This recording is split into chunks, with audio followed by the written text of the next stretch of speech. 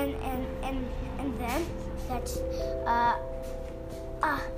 he catch a lot of fish, but one was the bad guy and he killed it. But the other guy, but the other fish was his other friend. He got them on his boat and put them in the large tank where the same water, and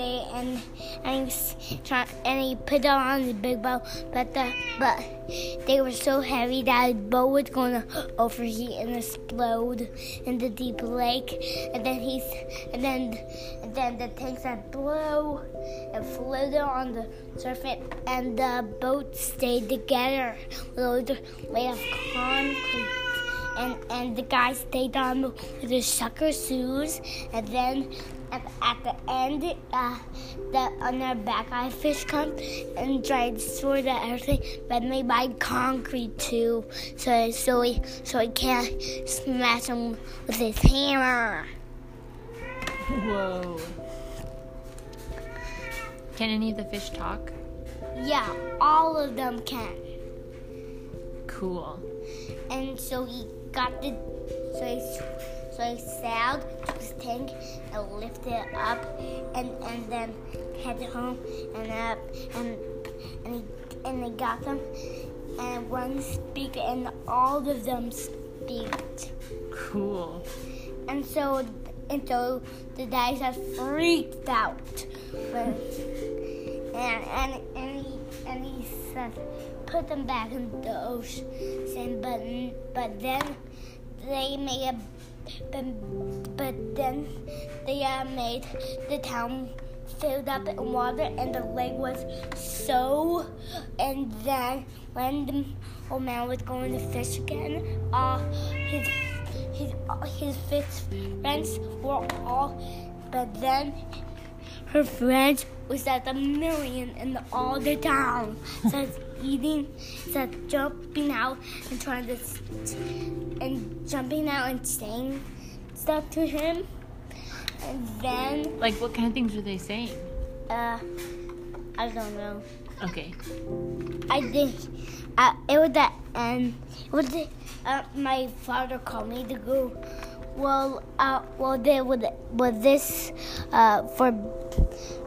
was at a museum when I was a baby, and for adults. Oh, that part of the movie was just for adults? Yeah, not for boys. What did the mom say in the movie when all the fish were in their house?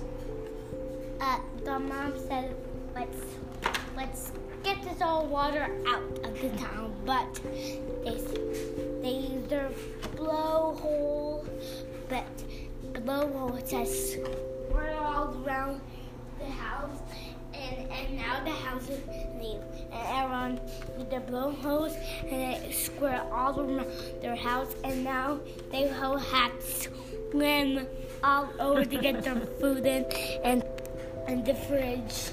But they were all yucky when the water was in, so they did have to eat rotten fish under the water. Oh, gross. How do they breathe underwater? They're humans, won't they all drown?